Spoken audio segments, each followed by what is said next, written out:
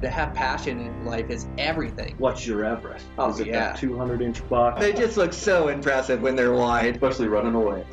Welcome to this week's episode of Eastman's Elevated. It's like a think tank for outdoor activity. Sounds exactly like my hunting. Just always thinking about it, always trying to evolve it and make it better. Here's your host, Brian Barney. Hey, what's happening, guys? Got a brand new Eastman's Elevated for you. So this week on the podcast, I have back on Robbie Denning. Robbie is such a wealth of knowledge when it comes to mule deer. He understands the species so well and their tendencies. He understands the different habitats, the different seasons that go along with it. And so we're able to dive in and have these really in-depth, high-level conversations about mule deer and compare notes. The things we see and the things we recognize, the things we do as mule deer hunters. And so I just really enjoy these conversations, and this is another great one with Robbie. So he was giving a speech at the Western Hunting Summit about the mule deer rut, and that's what we dive into today. We talk about the mule deer rut in depth. And it's just such a great conversation. I know I learned some things from it. I know you guys will too. I love having Robbie on the podcast, so this is a great one, guys. We'll get right into it. I just want to thank a couple of my sponsors. I want to thank Eberly Stock Packs. Eberly Stock builds a durable pack that packs the weight really well, lightweight, and they have all different designs to fit your needs as far as packs.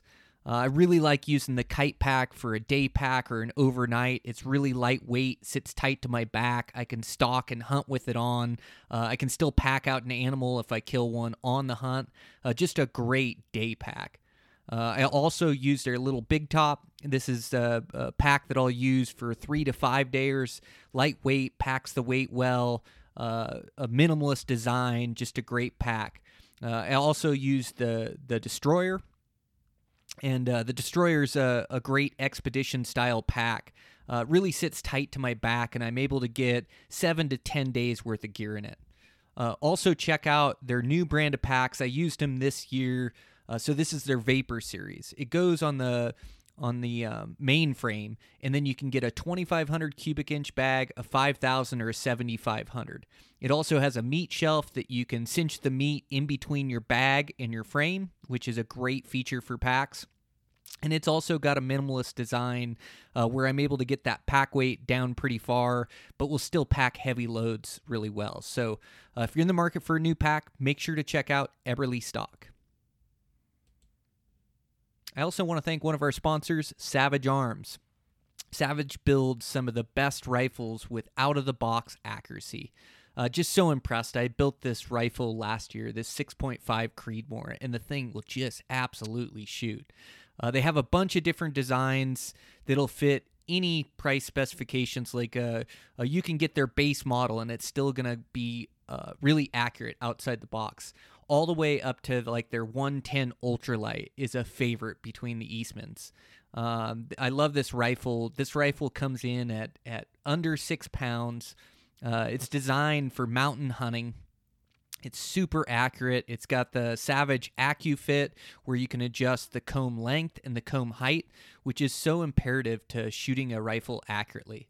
It also has the Accu trigger, so you don't have to take it to a gunsmith to lighten up the trigger. You can adjust that trigger. I believe it's 1.5 to 4 pounds on that trigger. So you can set it a little bit lighter for accurate shooting. They also have the carbon fiber wrapped stainless steel cut rifled barrel on it. Just build great shooting rifles. So if you're in the market, make sure to check out Savage Arms. Over at Eastman's, we've got the magazines that are coming out. Just released an article about stalking high percentage animals. That's written in the Eastman's Bow Hunting Journal. You can get both magazines, EHJ, EBJ, for $50 and an Outdoor Edge knife if you put in the promo code ELEVATED321. You can also get some money off if you're interested in our Elite membership, which is a membership to both magazines, membership to Tag Hub, You get all access to our entire video library.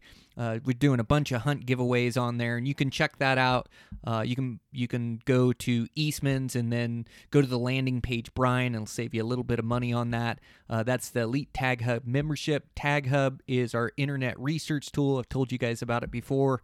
It's really been helping me out here in tag season, as I refer to it constantly, for how many points it takes, for success odds, for ratings, like you name it. There's so much information on there. So it's a great resource for Western hunters. So again, that's Eastman's Tag Hub. And with that, it's nice. Got a bunch of recordings at the Western Hunting Expo, a bunch of great recordings like this one today with Robbie Denning. And I'm just counting down the days till spring. We had a little bit of gnarly weather come back in Montana, 0-degree weather, a little north wind blowing today. But been getting in good runs. Did a good long one the other day, which is always good to stretch the legs and put on some big miles like that. So just getting my runs, shooting my bow, getting ready for bear season, and trying to draw some tags. So that's the nature of the beast here. But I want to get right into this podcast. It's a great one. So it's Robbie Denning. It's part of Rockslide. He has one book that's out, another one that's going to be released. Just an absolute wealth of knowledge, great resource for us muley hunters, and I always really enjoy the conversation. It's so high level, in depth about mule deer, and it's just really fun to compare notes with this guy. So really enjoyed the podcast. I'm your host, Brian Barney. Eastman's Elevated. Here we go.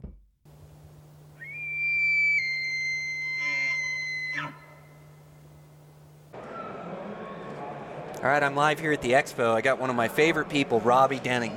So thanks for joining me, man. Hey, thank you. Mm-hmm. Good to be on here. I saw your podcast schedule. It looks like it's just crazy. We're recording some good ones. Yeah, we've had some great ones today. We got Jason Matzinger on. We got those guys from Stone Glacier. Do you know them? Which ones? I know Lyle. Boughton and Andrew Whitney. Yep, I know who Zach is. Yep. Those guys are killers. They live the ethos. Did the film? Yes. Yeah, it's a good little film, too. Oh, really good film. Yeah, there's a bunch of great guys around the show, isn't there? Yep, that's why I come. Yeah. It's networking in person, still the best. Yeah. I see. I really wanted to make your seminar. Have you done your seminar yet? Mine's tomorrow. Oh, good. Yeah, I'll be tomorrow, 4 o'clock. So if you're around, I'd love to have you. Oh, I'd love to sit in and listen. You have it all planned out? Yeah, talking mule deer rut. It's all about the rut. And I don't think there's a lot of good information out there on the mule deer rut compared to the whitetail guys. Man, you talk to the whitetail guys, they're like, oh, on November 7th you do this, on November 8th you do this, oh, and when the moon's waxing gibbous you do this. And man, I don't hear those kind of conversations among mule deer hunters. In fact, some of the stuff I hear about the rut on mule deer is like, that ain't right, and so I've been working on it a couple of months, and I just went through kind of all the misconceptions, some of the stuff that I used to believe on it that have been proven false, and then just how I hunt the rut, and then just tried to kind of define the rut, really when it is, because sometimes I'm talking to guys, and I can tell they don't even know when the rut really is. I mean, everybody's like, oh, yeah, the rut's in November, but there's different things going on. Like this year we had a really early rut. October 20th, I was having guys that I trust. They're like, I am seeing big bucks in the does. We're not talking just head down feeding with the does. We're talking doing the nasty, chasing them down. I mean, they're checking does, and within, by like the 22nd, 23rd, I'm getting pictures of guys that are killing 5, 6, 7-year-old bucks, and they're like, oh yeah, he was with the does at 10 o'clock in the morning. And I couldn't get out till about the 23rd, and sure enough, man, on the 24th, we found a really good buck, probably just looking at his body, 5 to 6 years old. We tried to kill him, but I spooked the does when we tried to stalk in there, and he was right in them. And that's the earliest I've ever seen it. Wow. And so that's what this seminar is about, just kind of some of the things I've learned over the years that might be triggering the rut, when we think the rut is I mean, I've had guys tell me, "Oh, there's no rut this year." Oh yeah, it's like a guy missing his wedding night. Come on, there's always a rut. It's and I compare it to like back when I used to hunt bull elk. Is September 1st through the 5th. Yeah, sometimes I'll see big 6 points out feeding on grassy ridges all by themselves. You bugle at them, they'll look at you a little bit, but they're not crazy. But you jump one drainage over, and here's another big 6 with 9 cows.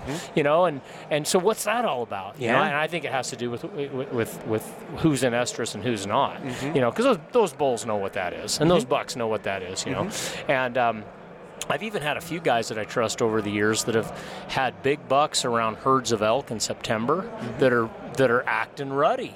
Have you ever heard that before? No, I've never heard it from that. a couple of guys that are like, yeah, I saw a big old buck, and he was, he didn't dare get close to the cows because the bull was there, but he's lip curling, he's smelling the air, and I really think that's kind of what sets it off. So we got to really key in on the does. What are they doing? That has a lot to do with the rut. But anyways, just to sum it up, broke it down from early rut. We just talked about that. Peak rut, which in my journals, I think is at November 10th to the 30th. But then late rut, that's a good time to hunt too. And I know you late archery hunt, so we should talk about this. But from the guys I talked to as I was putting this article together, I was confirming, and I've seen this with my own eyes, bucks actively courting does clear to the 3rd week of December. Have you seen that? Absolutely. Yeah. You're speaking my language. I love the rut. It is a great opportunity to hunt mule deer, and so thrilling and exciting. And it's more of a, at least me with the bow and arrow, it's more of an aggressive hunt. Like when I see them, I have to make plays on them because they might be miles away the next day. But I absolutely love the rut. So yeah, I do find like it seems like the farther south, the later the rut happens. But I hunt a spot in Idaho, and it used to be all general season late archery where I could hunt multiple different units. But there's a unit that I can hunt there in Idaho that doesn't open until December 1st and goes to December 31st. And I've seen bucks rutting the last day of December. Isn't that incredible? And rutting does hard. And just like you said, like I like it early. I like that pre-rut. You're totally speaking my language because I love focusing in and honing on the rut and hearing input and insight from other guys that love to hunt the rut like you do. So that pre-rut, what's strange is you saw guys with rutting deer early where I was hunting. I did not see much rut activity. And so like what I can't like pre-rut, these bucks are still hanging in bachelor groups, but when I start to really key in on the pre-rut, I find that these bucks, they start to run solo, or they start to run 1-2 bucks. They start to travel country. They start to look for does. And I've actually caught some of my biggest bucks in that late October when it doesn't seem like the rut's going on. You may look at 5, 6, 7 groups of does and not see one buck chasing, but all of a sudden you run across one of these great big bucks and he's rutting these does late in October. It's actually one of my best time frames for bucks. And like this year I ended up arrowing a buck late October, keying in on that pre-rut activity, and this buck was hanging with another buck, and it almost seems like they start to stage like by their rutting grounds. Like they make a big move in that late October to the rutting grounds or close to them and start hanging out and start taking interest. So yeah, I love all the stuff you're talking about. Yep, that's been my experience too, and I think that's why if you're not paying attention to what's going on, it can be a frustrating time to hunt. Yes. Because it's like all I'm seeing are does, because that's the other thing too. I don't think we pay enough attention to the does when we're rut hunting. The does, if you notice, you go from like September, there's a doe over there and a fawn, there's 2 does and 2 fawns. But what happens at the end of October? They all get in groups, right? You start seeing these doe groups go from 2 or 3 to 5, 7, 10, and that just increases as you get into November. You start to see does, 10, 12, 15 of them together. That's just more estrus together. So, but moving back to that late October time, I think when those does are still fairly spread out, that means your estrus is spread out. So you may not see a buck doing anything. Like you said, you could look at 5 or 6 groups of deer and there's no bucks around, and then all of a sudden here's this big ruddy buck, nose to the ground right in there, and so I'm always trying to watch the does and spend time around them. I don't just hunt late October. I don't just hunt the does like in November I do. I mean, I'm their neighbor. I'm their new best friend because I know that's what's going to bring them around. But like late October when you killed that buck last year, I just try to make sure I'm around those areas where those does are, but not just keying in on just them. Yes. But you mentioned they'll move closer to the rutting grounds. I totally agree with all that, and yet. Like in my younger years, I'm still back off on some 10,000-foot peak. Like, wow, where's the bucks? I mean, I can't find any, and you maybe find one or two just enough to make you think, oh, they're up here, but they're hiding. No, they have pulled out. They are getting ready for those does, and like this year, confirmed bucks breeding does the 20th of October. That's just mind-boggling to me that they're already in there. So, if I'm packed in up some drainage 10 miles. And there's a lot of those does don't spend a lot of time in the backcountry late because they got to get the fawns to the winter range, right? Yep. That's what's driving it. They got to get those fawns to the best habitat, best place, best possible scenario to survive. So I look back over the years, I spent so much time late October in areas that really didn't have that many deer, but I'm still like thinking, well, there's bucks up here in September. You know what I mean? But they've moved by then. Yeah. So anyways, I'm going on, but that's kind of what my seminar's about. I love it. Yeah. Well, and you're right that that late August, September, or really all through the summer, that summer range that changes. Like early in September, they move to that secondary living, and so you're hunting them a lot in that secondary living and looking that, and then they transition to that pre-rut and those rutting grounds. And at first, they're bachelor groups, and it's like you got to look over 50 different canyons to find the one canyon that they're in and that they're living in. But then I love that pre-rut, and sometimes it's late October, sometimes it's the first few days of November, and you start to see a change. And all of a sudden, you're starting to see all these solo bucks, and they're starting to cruise country, and that is a great time to catch them.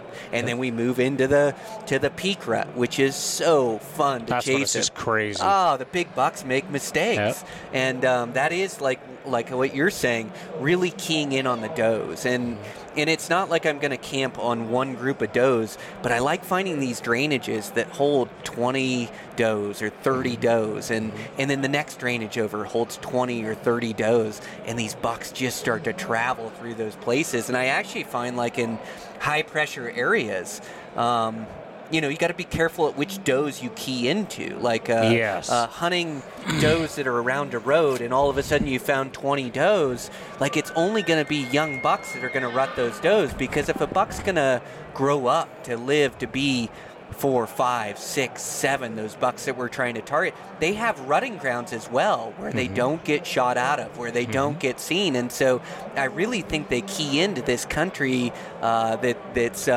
just over a ridgeline or tough to glass, or maybe you got to hike a little bit back into it. But I love finding the rutting grounds that are away from the pressure in the roads. Do you also focus on that? Yes, and I call them secure does. You gotta hunt the secure does. Oh, I love that. And you get fooled by these ones that are down there off the county road that are, back at the, behind some guy's field, and you can see them, and, but everybody's hunting them and stuff. A big buck is not going to feel good about going in there. He may be in there at night, but if it's public ground, if it's over the counter, he's just going to get shot. He won't even make it past 1 or 2 years old. And plus, I think that's where a lot of the misconception comes from. A lot of guys I talk to, and I used to think think that the young bucks do the breeding first. But I think that's just a function of there's a lot of young bucks, right? There's way more young bucks than there are old bucks in every herd, no matter how it's managed. And so that's just a function of just more young bucks around the does, and those young bucks know what that smell is. They know what that hormone is. And so when you're hunting these does that are, down in easy country and everything, all that's left are little bucks. Big bucks aren't there. So you're just naturally going to think, oh, yeah, the little bucks are the ones doing the breeding. I used to say this. I've had friends say this, that, oh, yeah, the big bucks rut late. No, they don't. They'll rut first if they're around those does. And I've seen it. That Broken Heart buck I killed in 2009, that buck was in the does October 27th and as hardcore as he would have been on November 15th. The only difference was there was only a couple of does in heat. He didn't hang around. I actually didn't kill him until the next year after I saw this. He didn't hang around, but he was in there checking them. But they were that was on private property. So there was only a couple of us that had access. Nobody was hunting that morning, and he just felt secure around them. But yeah, I'm with you. You can spend a lot of time on the wrong does, and I think talking to a lot of guys, I think they do. Yes. Because they're like, man, all I saw was spikes and forkies, and we saw 300 deer, and I never saw a big buck. I'm like, man, where are you hunting, dude? There's gotta, even in the lamest herds, there's gotta be a nice buck around there somewhere, So, anyways, you're spot on. They find these rutting grounds where they can go, where they're undisturbed, and some of the best places in these high pressure areas are like my backpack spots. Like I hunt this roaded area, 300 square miles of great mule deer habitat, and the deer numbers aren't spread out throughout. There's pockets of deer in like different they always places, are. but I kind of find like land bridges, like it's the new wilderness to me is like state and BLM stuff that isn't marked wilderness, and there might be roads in there, but there's no access to it because it crosses private land. And I search hard for these areas, and people might discount them because they see a 2-track, but you can't get to the 2-track because it crosses private. And then I'll just take my backpack and I'll go hike in these areas, and it's amazing the number of mature deer that I'll find in these areas during general rifle seasons in these places. And these deer have just found a niche in the country. They found a place where they can survive come rut every year, and they don't get shot with rifles because they don't get that much pressure. But I love finding these little hidden wildernesses like this state and BLM and even national forest, but just being creative with the access points and where I'm hunting to see that there isn't much access, or that you got to hike into it, and those spots are gold mines for me. And it's night and day from the spots next to the road. And you might see a lot of does next to the road, but you're right, you're seeing a lot of smaller bucks, and these big bucks, they get rutting these does in these secluded areas. They have to, or like you said, they wouldn't be 4, 5, 6, 7 years old. There's no way.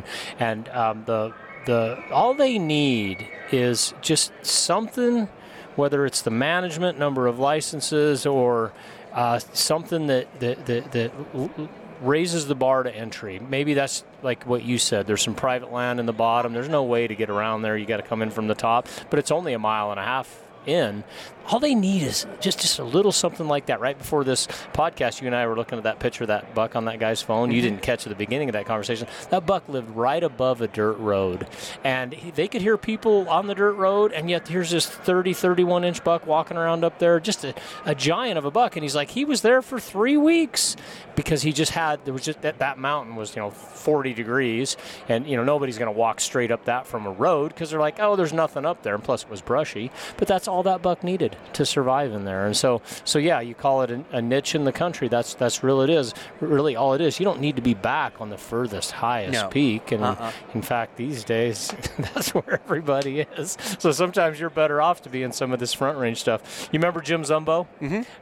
I remember him back in the 80s talking about these state and BLM little pieces and everything. And I didn't even believe him. I was totally into the national forest and, 30 miles in, that's how I was thinking back then. And yet he was like, oh yeah, no, I find all these big bucks living in this, these little square miles of BLM that are between two pieces of state, and the only way you can get through it is either hike in from another spot or get private access. And you know what? That old guy was right, man. Over the years, as I hunted more, I thought, yeah, there's so much country I'm just driving by that probably has big bucks in it, and I'm too romanticized to be back as far as I can go, which can still be good. I do that stuff too. Me too. You know, because usually the further you get from the road, the better the age class, not necessarily the better the hunting.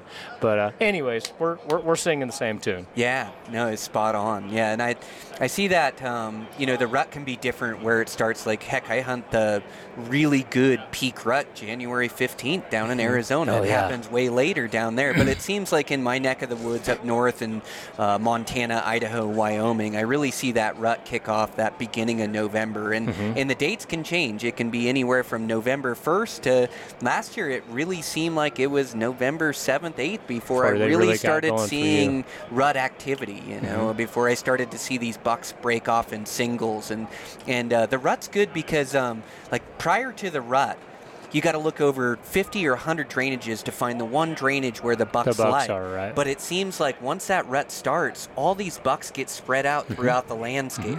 They're not running in bachelor crews anymore. They're running in singles, and they're covering a lot of country looking for these does. So Like, it can turn country where you never see a buck September, October. There's never one in there. You couldn't find a good deer to save you, but all of a sudden the rut comes, and that place comes alive with bucks, working those does in there, you know. So finding these key rutting grounds that are away from pressure, good population of does, and I like to find like good population of does that are living in these drainages and figure out how I can glass it, how I can look at it, and then get in there during the rut and see what kind of bucks are moving around. What are some of your tactics that you use once the rut kicks off? Are you using vantage points? Are you changing vantage points, rolling through country, using a mobile vantage point, or does it depend where you're hunting? Because I'm mostly a firearms hunter. All my archery hunting is early. I'll hunt the early season with my bow. After that, I switch over to rifle and or muzzleloader if I draw a muzzleloader tag, because there's still a few rut opportunities for muzzleloader, and you have a chance of getting a tag. So because I'm able to reach out and touch them, 100 yards and beyond, I don't spend as much time glassing as what people might think. Now, early archery season, absolutely. Number one technique. I hate still hunting with a bow. I mean, the only time I'm still hunting with a bow is if I blew a stalk or I just lost track of him and it's the only way to get in there. No, I want my eyeballs on that deer. But once you get into hardhorn and the rut, and this is, I think, one of the big misconceptions with the rut. People think the big bucks are dumb and they're just running around out in the sagebrush. Well, some places, but not usually. You got to get in the cover where they're at. So I always start my day glassing. It's still my number one technique in the rut, definitely. But I am not sitting on the vantage point for 5 flipping hours. No way. That's more like early archery season. So let me answer the question by breaking the rut up. So we have the early phase of the rut, which in my book, October 20th to November 9th. Okay, that's what I call the early phase. Okay, they're rutting. They're definitely around the does, though maybe not every doe has a buck, and but they're all the stuff that we talked about. I'm watching does, but I'm also still looking at more classical buck country, higher ridges, stuff like that, because not all the bucks have pulled into the does. Okay. And something's going on with the mule deer diet in October that I'm still learning about, but I think we don't think about it enough. We go through the summer, the deer are heavily eating grasses. So summer fades, they go into herbs and forbs. And then as we get into October, their diet switching more over to the woody browse, the brush, okay? So that early phase of the rut, that's really when the does have hit the brush. If you really pay attention, they're pulling out of the high country. Even if there's no snow, you start finding them in the brushy draws, the brushy country. And I'm talking all the different varieties of brush. Ceanothus, antelope bitterbrush, serviceberry. I mean, there's dozens of varieties of them. And that has to do with that's what they're trying to eat at that time.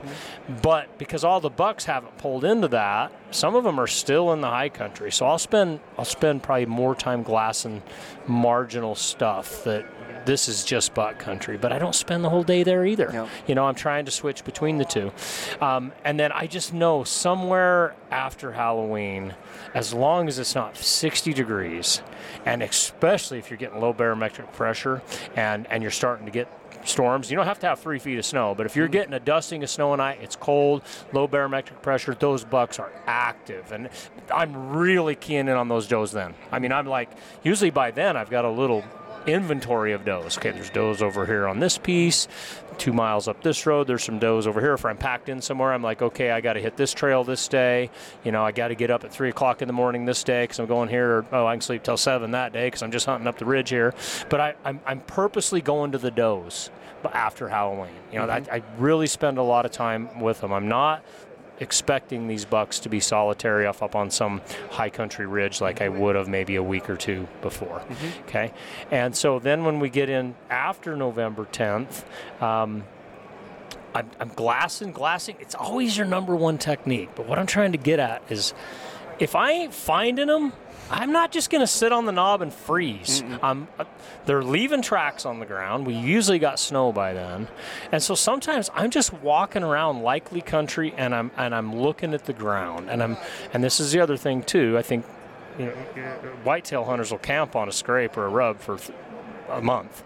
Mule deer hunters, we just walk right by them. We don't even pay attention to them. That's sad because I've learned this over the years. That big buck I killed in Montana in 2009, that was directly because I knew I was hunting the rut and I was finding rubs that aged back over the decades. I could just look at the trees and the brush and tell, like, okay, there's a brand new fresh rub. I mean, there's this hair on the ground, and look at that rub. That's like years old. I was seeing that kind of stuff, but it was really thick. You couldn't glass it. You just, typical Northwest Montana.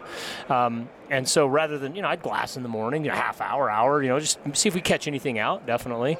But then after that, I'm headed in the weeds where they're at. And it's not fun. I mean, you spend a lot of time still hunting and hunting in the cover with no action. I mean, it's hard. And a lot of times, even when you see them, you don't get a shot, even with a rifle. I mean, everything happens fast. But I just have learned over the years, that's where those biggest bucks are, especially if it's not a draw tag and you're competing with other hunters, a lot of the peak rut stuff after November 10th, it's pretty much draw tags, usually, so you don't have a lot of hunting pressure. And so you might catch those bucks out in the open, but I still don't spend all my time out in the open. I don't glass as much as people think I do. As we get into the late rut, which I think starts after November 30th, a lot of the does have been bred, the action's calming down. You can still see bucks chasing does, definitely, but you may see a bachelor herd of bucks. You may see 3 bucks running together like it was early October. Have you seen that? Yeah, I have. Or multiple bucks in a group of does. Yeah. There's just, you can just tell nobody's thinking about the honeymoon right now. But then all of a sudden, one ridge over, here's this big old buck, sniffing the ground, running a doe over the ridge. It's kind of both at that time. So by that time, I'm actually glassing a little bit more, and on average you've got more weather by then, more snow has fallen, and the deer have moved even closer to their critical deer winter range, where early rut in early November, they may still be on the big mountains, and even peak rut, mid-November to late November, they're transitioning, but, they've still got pretty high deer. Usually by the time I get to December, the deer are about as low as they're going to be for the year. So it's typically big glassable country, and then a lot of this winter range will have high open ridges around it, and the does are, they're focused more on the brush. That's why I talked about their diet and everything, where these bucks will, I think bucks still like to see more than the does. I mean, they just think about where they live. They on average, they're higher up. They want to be on the ridges. That tells me that they want to see. There's something about it. So on the later archery hunt, I actually am glassing a lot more, maybe even like I would be in the early archery hunt, although it's so flipping cold you can't sit very long. No. But, I really am watching those openings, because those bucks, by that time, they're worn down from the rut. I think they go back to feeding a lot. Yes. I've watched these bucks, Brian. That Montana buck I told you about, when I skinned him, it was November 23rd. Dude, he looked like a bodybuilder. He had no fat on him. And I aged him, he was 6.5 years old, healthy. I mean, that buck probably had 2 inches of fat on him before he started the rut. But I've seen these bucks just get skinny through November. I mean, they're just running hard. They don't stop. But they get into December, and all the does are going out of estrus, or they've been bred. And I think they're starting to rebuild their bodies, and so glassing can actually be pretty good then. And you're with the Eastman boys. I mean, that's kind of how they made their name, going out on the winter ranges, glassing all these big bucks. And later in the year, the rut's not really going and everything, they're highly visible. So I try to take advantage of that too, and spend some more time glassing then. Gosh, such great information. You're so right. As it gets into the rut, I find myself using similar tactics where I still glass a lot. Like you say, it's my primary way that I find and hunt these deer. But I also find, even though the bucks can be moving all day, I find that once I get on the vantage point, I kind of see all the deer that are around within 20, 30 minutes, where there's not a bunch of new deer popping out. And maybe every once in a while, if I'm on a great vantage point, I'll stick it out for an hour, hour and a half. But I tend to see the deer that are around and the bucks that are around, take inventory, and then I almost want to use that morning light or that morning movement, and I want to start traveling through country and use almost like a mobile vantage point where I'm not quite still hunting the thick stuff like you mentioned there, but I'm still hunting through and just getting different angles on the country, looking back into different canyons, different faces, and I'll just pick out different deer and maybe find that group of does where that buck's at. And same thing as I get into that late season as well, as I feel like I don't need to sit on a vantage point for 4 hours. I need to sit there for 20 to 40 minutes, pick it apart, see what deer are around, and then almost start moving my way through country and just getting different angles on it in different positions and continuing to glass. But I'm almost walking, and when I get to a good spot or any new opening I can see, I'm picking it apart with my binos, trying to turn up some deer. and then as I move through, like I tend to just find deer, and I will hunt. Like the rut is great for hunting all day long. It seems like there's deer movement throughout the day. And I also like what you mentioned about that cold weather. There is something about the cold, or it doesn't even have to be deep snow like you mentioned, but that barometer, like it starts dropping or it gets cold, and that rut seems to really ramp up. And I love to be there at the beginning of that peak rut, like you said, November 9th. Like November 5th to November 10th, there's a day in there where a switch flips, and it can be a cold weather system, and all of a sudden there's big bucks, and they're everywhere cruising through. And so I really like to hit that early peak rut. But then those peak rut dates that you talk about, it's so fun because you get to see so many different bucks cruising around, and then also like I'm not just looking at the does. Like I'll also catch bucks that are solo this time of year, that have already bred a doe, that are looking for another group of does that are traveling through this country, or I'll see where that buck, like he's not into like he's not going to tend all these does for a week long and wait for one to come into estrus. He's going to move into these does, look for one into estrus, look to breed her, and look to move on. Or I've seen him where he cuts out that hot doe, and so I'll glass a group of does. There's no buck in there, but that buck has cut one of those does off, and I'll find him 200 yards above these does, and he's with one single doe, and he's just chasing her around in the timber, trying to breed her up there. Or maybe he's bedded with her, waiting for her to get up, like he can smell that she's going to be coming into estrus soon. So it's not just glassing the does, like it's being really good behind your glass to look at all those likely spots he can be, because sometimes he's not, with that exact group of does. He's already cut one off, or he's up moving solo. Do you find that as well? Yeah, I'm glad you bring it up, dude. That's why I was tapping on my temple. You're very observant. That's high-level deer hunting, and that's what I put in my seminar, because it took me a while to kind of figure this out. What a big buck wants is he wants a lone doe. He doesn't like to be around. We were talking about bachelor bucks in September, how the big ones, sometimes they'll just pull away from that. If that becomes a risk to them, they'll just pull away from it, all right? If it's helpful for them to be in there, they'll hang out with all those bucks. But I see the same thing with the does. I don't think they like being down there chasing all those little bucks off, and here comes another one. I mean, they're distracted too. They don't live that way any other time of the year, right? They're always very deliberate. They're always paying attention. So I think their gold standard is to, when a doe is at the peak of estrus, or whatever they call that in the scientific community, when that egg is dropped and it's ready, okay? He wants her alone. He wants to move her back in the brush and make babies. And I've seen that, and I put that in my seminar, that's where sometimes during the peak rut, I've struggled a little bit, because I'm like, well, wait a minute. It's like November 17th. These big bucks should be going wild. And all I'm seeing are a bunch of juveniles around these does. And then all of a sudden, like you said, I'll pick something up in my glass. Like, wow, there's a lone doe over there. What's she doing? Why is she alone? And I get watching her, and boom, here comes Horny Head. And he's with her. He's pulled her away from those. The first time that ever happened to me was about 2000. I was hunting with a friend. He had killed a nice buck, a 4-year-old buck. And he said, dude, I'm just going to go glass for you now. We were in the back country, but it wasn't like high country. It was just, you needed horses to get in there. And it was hard to cover country. And he said, rather than just go sit with you and look on the same mountain, he goes, why don't I, head up this drainage? And we had walkie-talkies. He goes, I'll call you if I see something. I'm like, hey, great idea. First morning, we split up. He radios me, and he's like, hey, dude, he goes, I've been watching this doe over here. He goes, there's all these deer down at the bottom of this canyon that we hunted. He goes, I can see down in there. There's deer all over in those Quakies where you said they'd be. He says, but just up above on this ridge, he goes, there's a doe out there, and she's by herself, and she's just bedded. He goes, I don't know what she's doing. I'm just going to keep an eye on her. And I didn't know what was going on. I'm like, oh, okay, that sounds good. Just kind of weird, because all the deer are grouped up. And, I'm over on another mountain watching, 6 or 7 bucks chasing does all over the place. Dude, he calls me about a half an hour later. He's like, dude, she's with a great big buck. He's about 28, 29 inches wide. And he goes, I only see him every once in a while. He'll come out, and he'll get her out of his bed. And he did this, I think, twice, he said. And he'll smell the ground, and he'll run her around a little bit, and he goes, then he just disappears, but he won't let her leave. If she tries to leave, he gets her in. That was the first time I ever witnessed that. And by the way, we didn't end up killing that buck. We tried, but And then over the years, I've kind of paid attention. I've seen that several different times. And so I've just, in my mind, I've made up that that's really what they want to do if they can.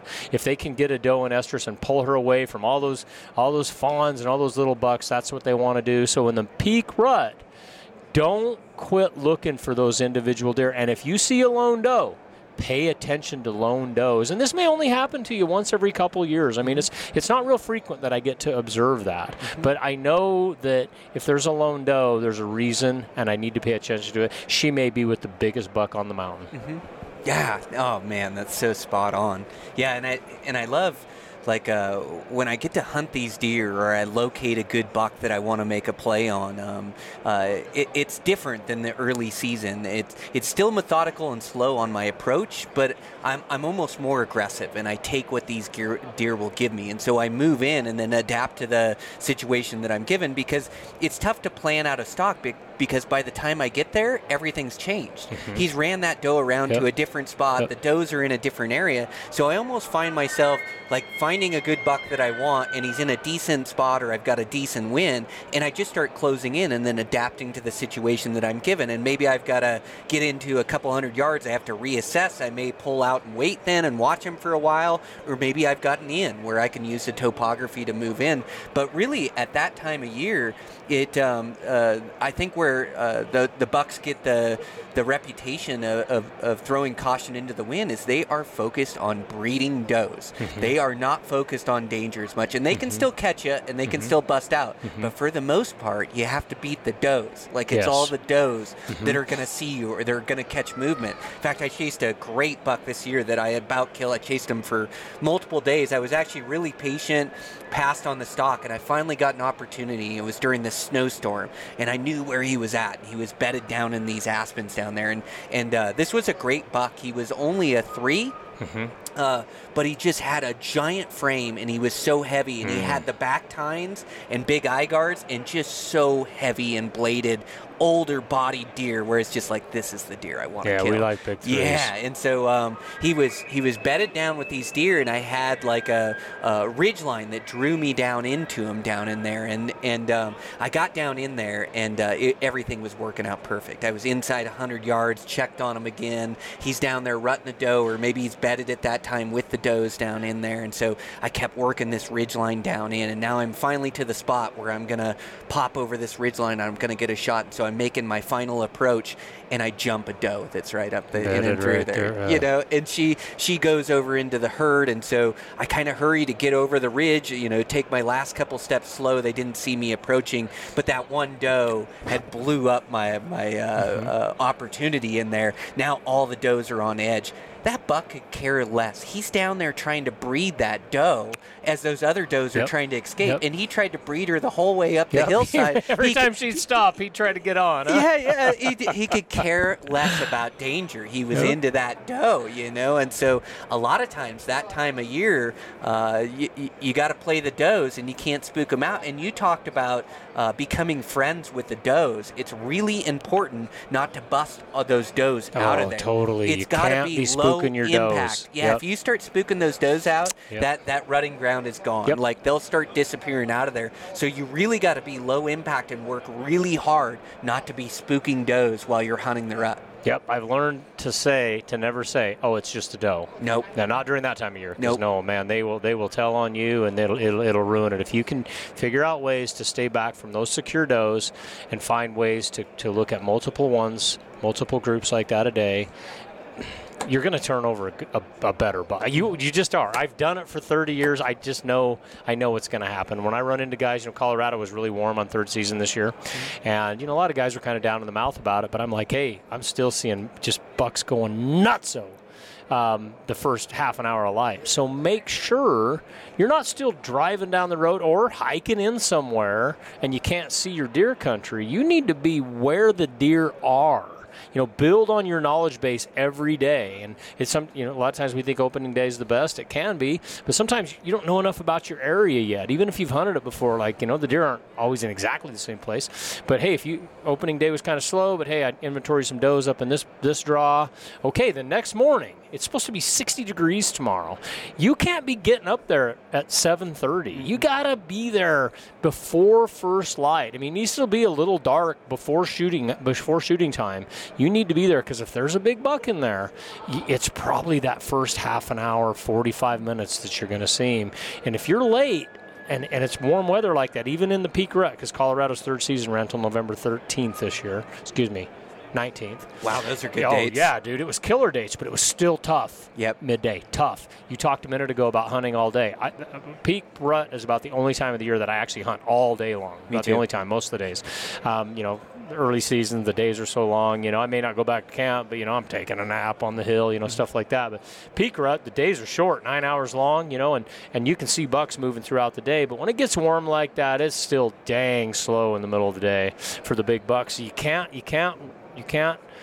sleep in. Mm-hmm. And you got to stay out till the last seconds of light. I mean, this stuff sounds basic, but I'm still amazed at how many times as a younger person I quit, and I still see guys that are, they're headed back to camp, and dude, guys, the sun's just went down. The best half hour is right now, especially with this warm weather. Mm-hmm. So, anyways. No, you're so spot on. Like, it does seem simple. I was going to say the same thing. It seems like basic knowledge hunting mule deer, but guys get worn down, or they don't see any deer that day, and they just start coming back a touch early.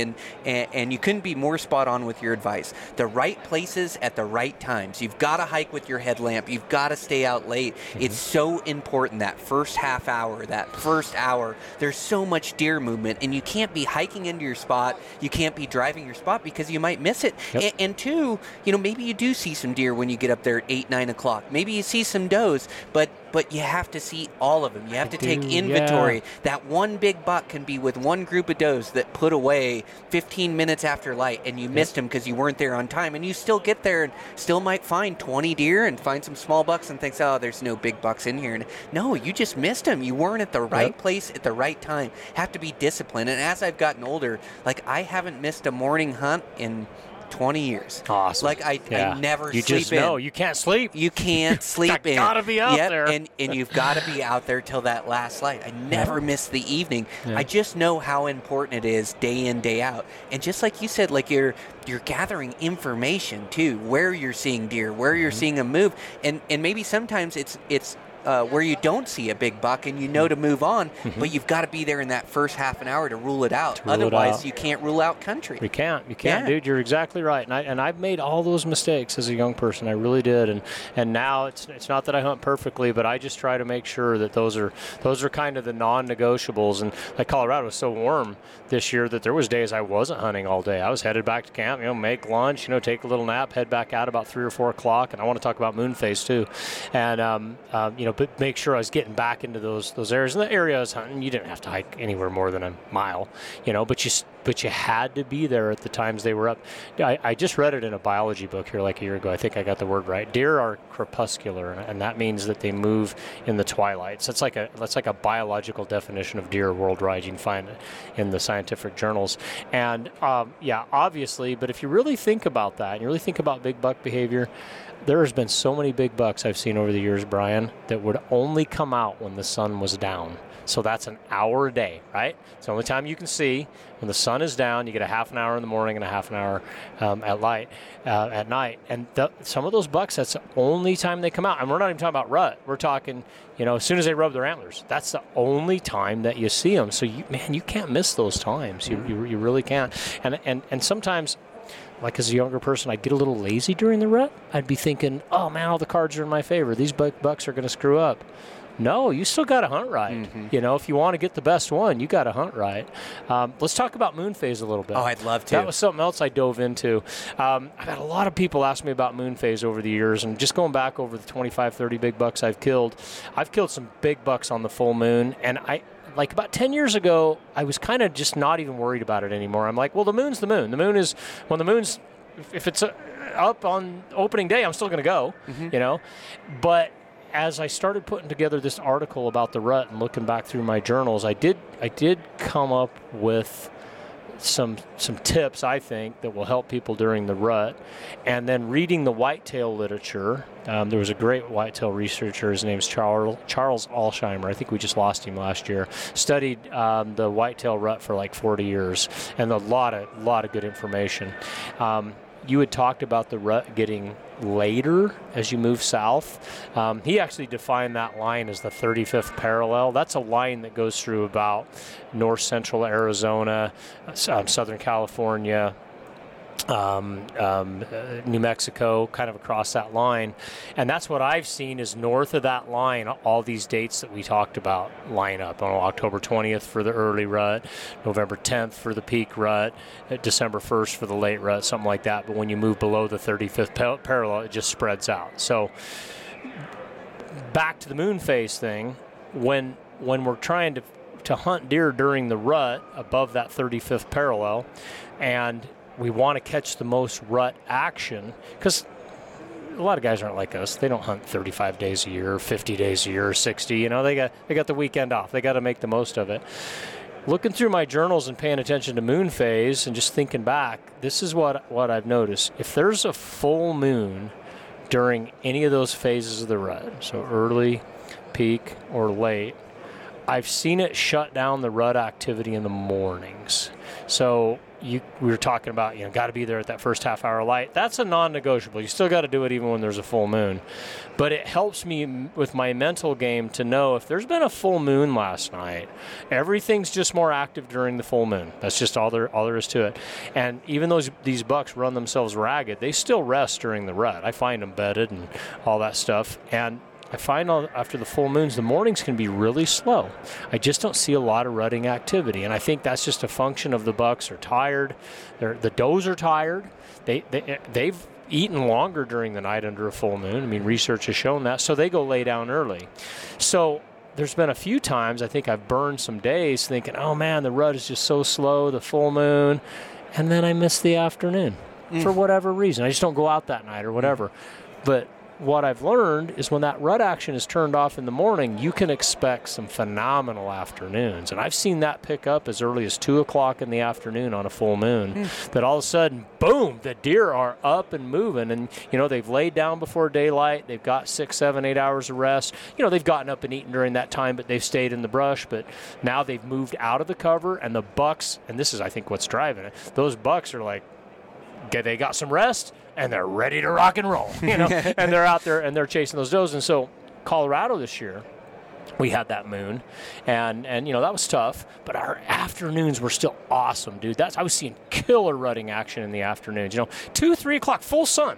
Bucks out of the cover, just chasing does, where, we were in here this morning, we didn't even see a buck. So you kind of want to think about that with that full moon, is it may cause the morning action to be slow, but just expect more action in the afternoon, because this is what you got to remember, is the rut is still going to occur. It's how God made them. It's the survival of the species. Yes. There's going to be these different intensity levels, and I think that's what throws us off. Yes. Like there was no rut this morning. Oh, there was a rut. It was just low intensity. But you can expect higher intensity in the afternoon. And then the same thing opposite with the dark moon. I've seen dark moons, fantastic mornings. Daylight, oh my God, there's a group of deer over there. There's a big buck right there. There's a 4-point right there. I mean, just everywhere you look, and they're all chasing does. And this can be early rut, it can be, peak rut, can be late rut, but then the afternoons can get real slow, and I think it's the same thing. They spend all that energy in the mornings, they're tired, and then they just kind of go lay down for a few hours. They may not get up till right at dark. So it's probably not a formula you can use for every single day, but it's something to think about. And as I kind of put that together, I thought, I think of years ago when I just used to go out and hunt in the mornings. Mornings are best, and I would pay no attention to the moon. But I was like, no, sometimes mornings aren't the best. Sometimes evenings can be fantastic if you've had a full moon. This is amazing information. I mean, to be honest, I always think the moon is a bit hocus pocus, but I just haven't looked back at my journals. That's why you're such a great mule deer hunting resource, is that you've looked back in your journals and you've found correlation between activity and the moon phases. Because and guys always talk about moon phases for elk, and sure, I notice, they do feed more at night. I definitely notice that during a full moon, but I haven't been able to tie any correlation to it. But to hear you're a guy that's so invested in hunting big mule deer, or this correlation that you found, and like you say, still going to hunt mornings, still going to hunt afternoons, but now I can tie that to some of my own hunting and being at the best vantage points for an afternoon or for a morning, determining what's going to be best and really put my emphasis and effort into that spot during that time frame. That's amazing. That's amazing insight, and I know there's something to it, and like just with your findings, like I'm definitely going to take note of that, and that's something that I learned today. That's amazing information. Yeah, well, pay attention to that. I will. And that's what I'm trying to do with this whole seminar tomorrow, is get the conversation going. I don't want to make it sound like I've got the definitive information on the mule deer rut. These are things I've noticed, and I really would like to get the conversation going with experienced mule deer hunters like yourself. And hey, what do you see? What do you think? And just today, like you said, well, wait a minute, I've seen some bucks chasing does clear till the end of December. You know, I mean, like, they're thinking, well, I haven't, but then again, I don't spend a lot of time out there at the end of December. So there's one more chunk of information that just tells me there's estrus does in December. And it's exactly what I said before. These bucks know what sex is. They're not going to let that doe go unbred. And you know what? I think a buck would breed a doe in June if she came into estrus, you know. And so, anyways, all this stuff that we're talking back and forth, that's what I hope to get out through the podcast and the seminar and everything is just the whitetail guys are kicking our butts on this stuff. They've got so much more information on that. Charles Alsheimer, go look him up. He wrote for Deer and Deer Hunting. It's a magazine, it's a website now. For years, there's so much stuff on there. He could even tell you when the rut was going to start with good accuracy, and it had to do with the second full moon in October. And what he found is if the second full moon in October, I don't want to quote him exactly because I don't remember it, but it was like if it occurred around the 20th, 25th, you could expect a really early high-intensity rut that year, where if it didn't occur until after the 1st of November, the rut was more drawn out. And I don't want to go into any more than that because some of it, I just don't understand. But, I mean, just reading the guy's stuff, I'm like, none of us mule deer hunters are talking that way, right? Like we're not even thinking on that level. Yet he proved it again and again through his research, and he had a captive herd of deer too that he tested this stuff on, and he was a hunter. He was a good hunter, and he would go out and test it on the deer. And dude, he wrote volumes on that stuff. So that's all I'm trying to do is get us caught up. Yeah. And that's why when I'm talking to my whitetail buddies, they're looking at the moon phase charts and they're looking at all this stuff. I'm like, man, I'm just going hunting. I got to be leaving a lot on the table here. So, anyways. It's so fun to compare notes, and especially with a guy like you that lives for hunting big mule deer. And I learn something every time I talk to you, and whether it's contrasting ideas or similar things that we run into. Like that late rut, and I hunt a lot of the elk rut as well. And what I find is that the peak of the rut, the peak of the elk rut is from the 15th to the 25th. They rut really hard, but I really see that rut ebb and flow. Like I will see an elk or a big bull that will be feeding by himself during the middle of the rut because he just bred those cows so hard the night before, bred them, and he's tired, or maybe the cows aren't in estrus because they come in and they come out, and I'll see him just feeding on a hillside. But then the reason October is so good to me for hunting elk, and they continue to rut in October, and the reason why is that the cows that didn't get bred during that first cycle of estrus, 30 days later they come back into estrus again.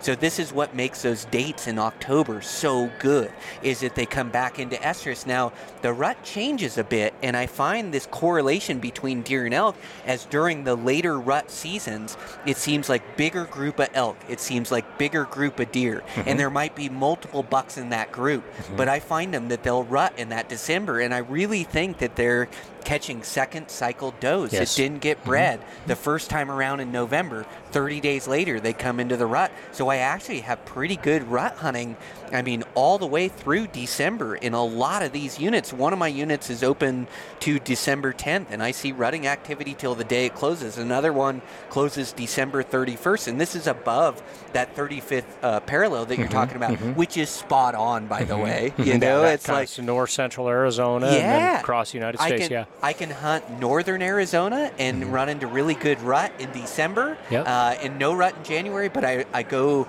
to central, to southern New Mexico or Arizona, and they tend to rut more in January. But I do think it's these does coming into a second cycle estrus, but I look for bigger groups. It's like more a combination between winter range and rut hunt that time of year. As the bigger groups, maybe multiple bucks, and they're just hanging around looking for that one doe that's going to come back into estrus. But yeah, it's always amazing sitting down with you. And I saw you have a new book out. I do. It'll be out here later this spring. I just sent it to the editor. I pushed the send button on it a week ago. Oh, man, it felt good to do that. Brian, I was writing 10,000 words a week there for a couple of weeks, and it was just wearing me out and trying to work my regular job and everything. But, you know, I released my first book in 2015. I've really wanted to do another one since then. And, dude, honestly, Rockslide just got so busy. And I finally just had this little opening this fall. It actually started the book during hunting season, just some of the breaks I had between hunts and everything. Because, you know, you come home, you're fresh. You probably do that after a hunt. You're fresh. You write a few things down, like, oh, I'm going to talk about that. I'm going to write this. And that I wrote this book just like I did the other one in just a couple of months. And so yeah, that'll be out later this spring. It's called Hunting Big Mule Deer, the stories. My first book was Hunting the Big Mule Deer, How to Take the Best Buck of Your Life. It was more tips and tactics. It's a great book. I love that book. What a great resource for hunters out there to understand mule deer and cut the learning curve. It's amazing, and I can't wait to read the second book when it comes out. It's just long stories, just big long stories, and I recruited other writers that helped me. Randy Ulmer's in there, Ryan Lampers, a bunch of my friends that are good mule deer hunters in there, Scotty Thompson, Corey Dixon, Travis Hobbs, good stuff. And I just tried to take a wide variety of hunting experiences and bring them together and then let the stories tell you rather than the how-to. You know, how-to is, you know, do this, step A, here's B, do this. This is just more long-form stories. So I hope it works. I know a lot of guys are, you know, they're scrolling and it's hard to get their attention, but if you like stories like I did growing up, that was some of the writers I really followed, was the guys that put out the stories. I really love to get into the stories. You know, Eastman's Hunting Mag, I mean, that's why it's popular.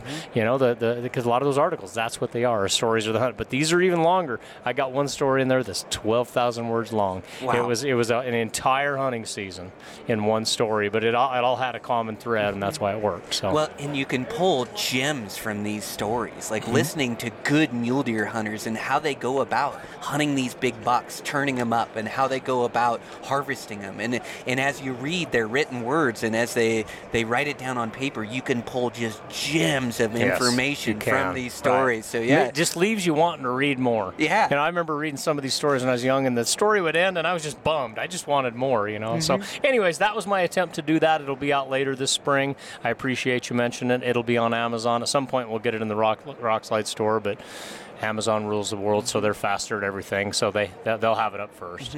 Well, you're an amazing resource for us mule deer hunters, and I just can't thank you enough for coming on and having these genuine, honest, authentic conversations. Like, this really helps guys shorten the learning curve. So I can't thank you enough. And well, thank you very much, brother. I really enjoy talking to you. Seriously. Last thing, you're going to be at Western Hunting Summit with Lampers here this year? I am. It's in June? Yes. June. All right. Yep. I'll be there too, man. Oh, let's hopefully hang we're out on the same weekend. I can't remember what my dates are. I'm doing all three, so it's going to work out. I'll get to see you. So let's compare some notes then, maybe do another podcast. Oh, I can't wait. Yeah, okay, sounds Bo. great. Thanks, God Robbie. bless you, man. Yep, thank you. Oh, so fun. Dude, it was. I love it. All right, guys. That's the show. Thanks again to Robbie Denning. Just an amazing podcast. I always really enjoy having him on. So thanks again to him for taking the time. I know he's busy during those shows and things, so worked out really well to sit down and do a recording. And he did offer to do another one at Lamper's Western Hunting Summit, so definitely going to hit him up for that one. Maybe we can do some early or some mid-season mule deer, or send me your ideas on social media if you have any, what you'd like to see me and Robbie record. But just a great man, great guy, great podcast, so really enjoyed that one. Also, I want to thank Savage Arms for sponsoring the podcast, building great out-of-the-box accurate rifles. So make sure to check them out. Again, that model that the Eastmans like so much is that 110 Ultralight. And again, I'm really liking that new 6.5 that I got. The thing is absolutely shooting. So gonna have to try to get after some wolves in the wintertime or something with that thing, shooting really accurately. So that'll be fun. I also want to thank Eberly Stock, building great quality packs. I love that new Vapor series, being able to change out the bags, have the meat shelf in there, and good quality design that packs the weight right. So thanks to those guys. Thanks to Eastman's for their support of the podcast. Again, you can check out Tag Hub. You can check out Beyond the Grid, our internet TV show, and the magazines Eastman's Bow Hunting Journal and Eastman's Hunting Journal. And, yeah, like I was saying in the intro there, just been putting on miles, did a big one the other day, which is always good to push my limits like that. But, yeah, I'm just as hungry as ever for season and preparing for season, really getting excited for spring bear. I missed that January desert hunt, and so I'm definitely getting itchy trigger finger, getting cabin fever, feel like getting out and doing some hunting. So excited for this application season. Got my name in a bunch of hats and just seeing what I can draw. I did see that I was unsuccessful in Arizona. Those results came out today. So just part of it, just trying to draw some good tags here and there and kind of strike out. Would love to get an elk tag there, but it'll come eventually.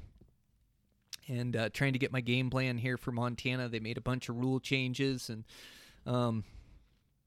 yeah, I'm just as these tags get tougher to come by, just have to spend more time on these hunts, and so.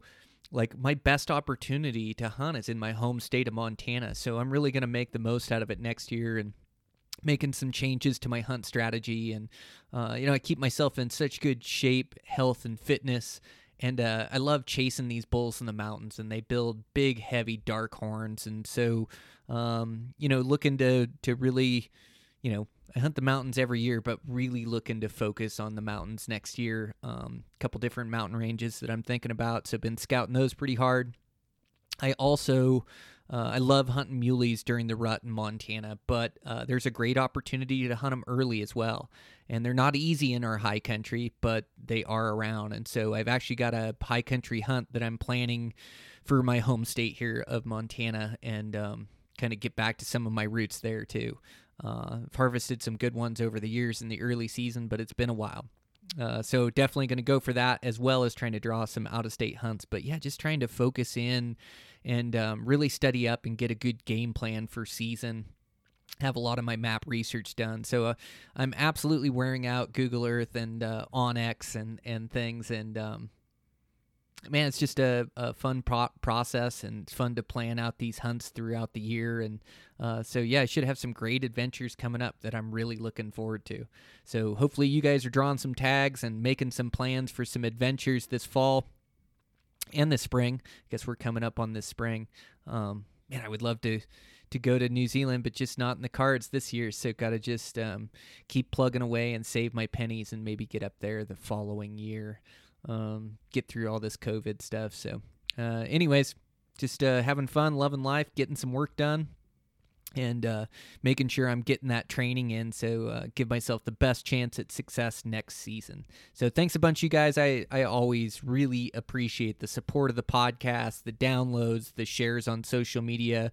It's just huge. And I've got a bunch of new content that I'll be releasing here that I'm really excited to release to you guys. A bunch of photos and videos and things. So just trying to get organized on my side so I can release more of that on social media. So thanks, you guys. Appreciate the support. I'll check in with you next week.